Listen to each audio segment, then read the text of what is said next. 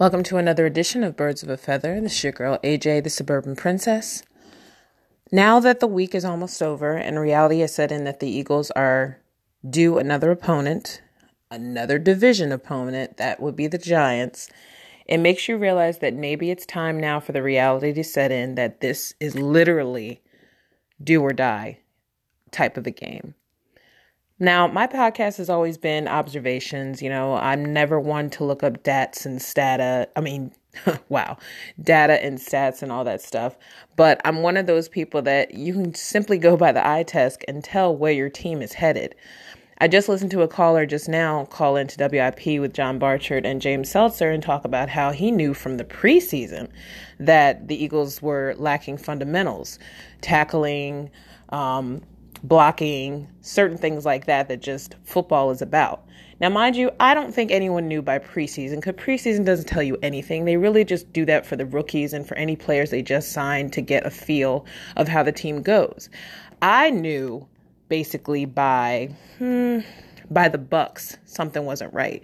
But I put it aside because I said, okay, they still have a lot of people who are injured and they still have a lot of players that are kind of not really used to the same amount of reps.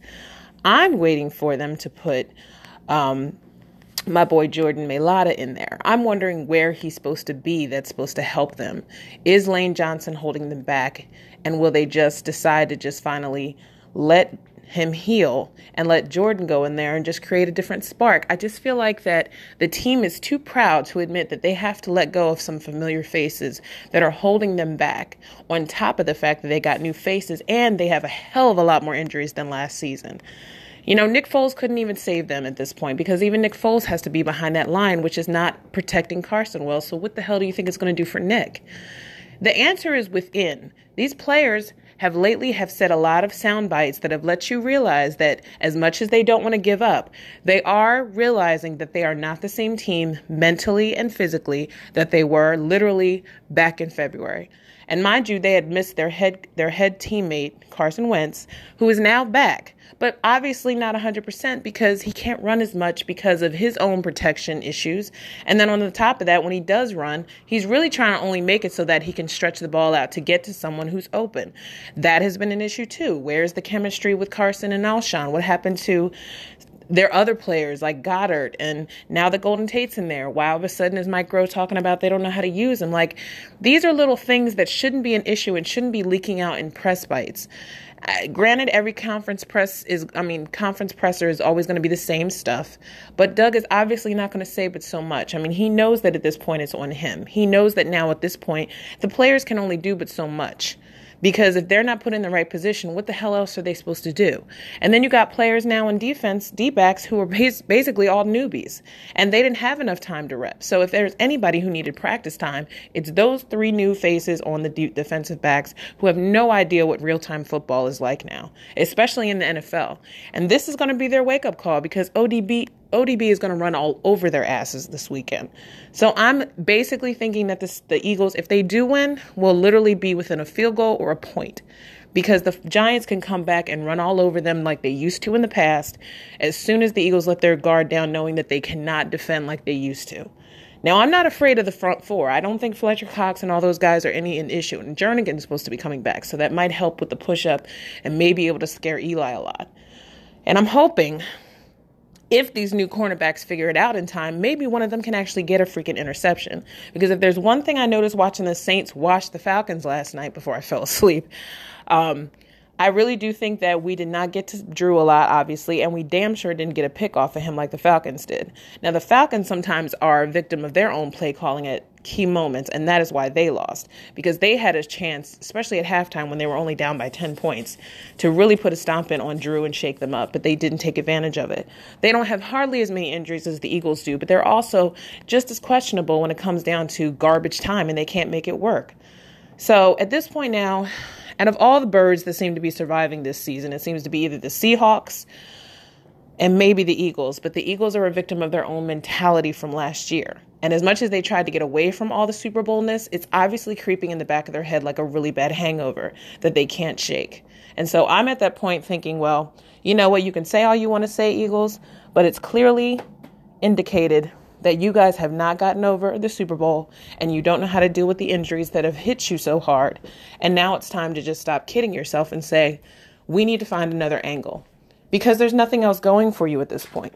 You can't really joke about this stuff anymore. Like, now it's to the point where even Carson is getting tired of saying his own answers in a presser because he knows it doesn't mean anything until he's on the field.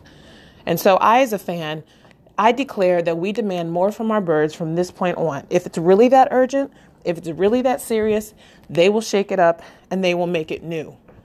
Or at least they'll find a new way to not suck.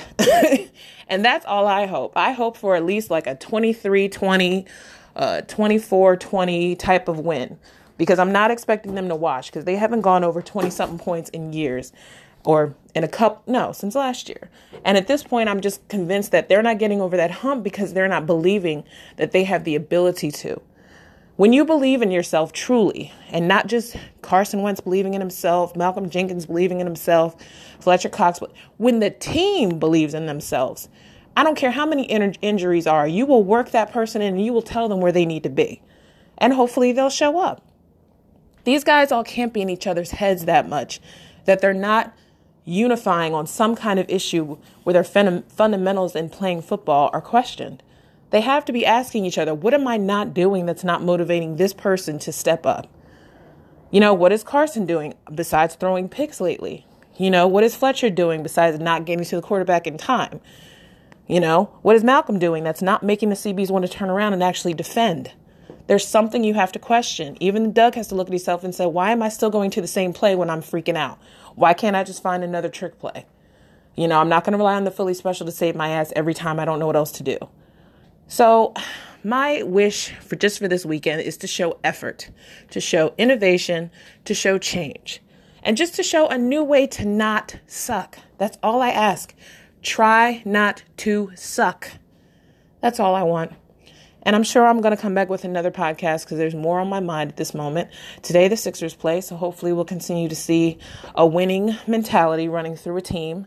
And I just read an article on NBC Sports Philadelphia about the Flyers. It's time for them to change. Maybe it's time to fire Hackstall. Maybe it's just not working anymore.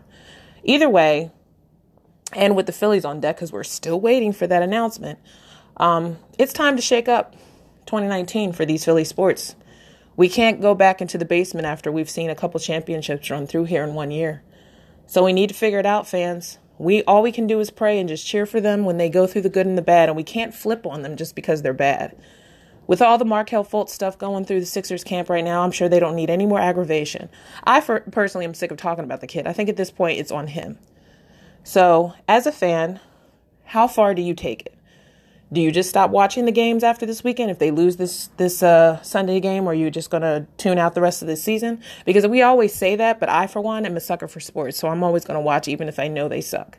If we got through that rookie year with Carson, not knowing what the hell he was doing, but trying to make garbage into gold, I think that he can pull himself out of this hole. It's just we went on such a high for such a while that we really could not deal with success. And now I'm wondering if all those haters out there and analysts were right, that Philadelphia doesn't know how to be a championship winning city. So maybe we need to flip that script. I think it's time, don't you? Thanks for listening, and I'll be back with another segment. Thanks for listening to Birds of a Feather. This is your girl, AJ the Suburban Princess. Check me out on Twitter, GirlyVirgo78, or Instagram, AJ the Suburban Princess, or AJ the Versatile Voice. Check out my demo if you're looking for anybody to narrate or any kind of web design work. Voice-wise, that is. Thanks for listening. Take care.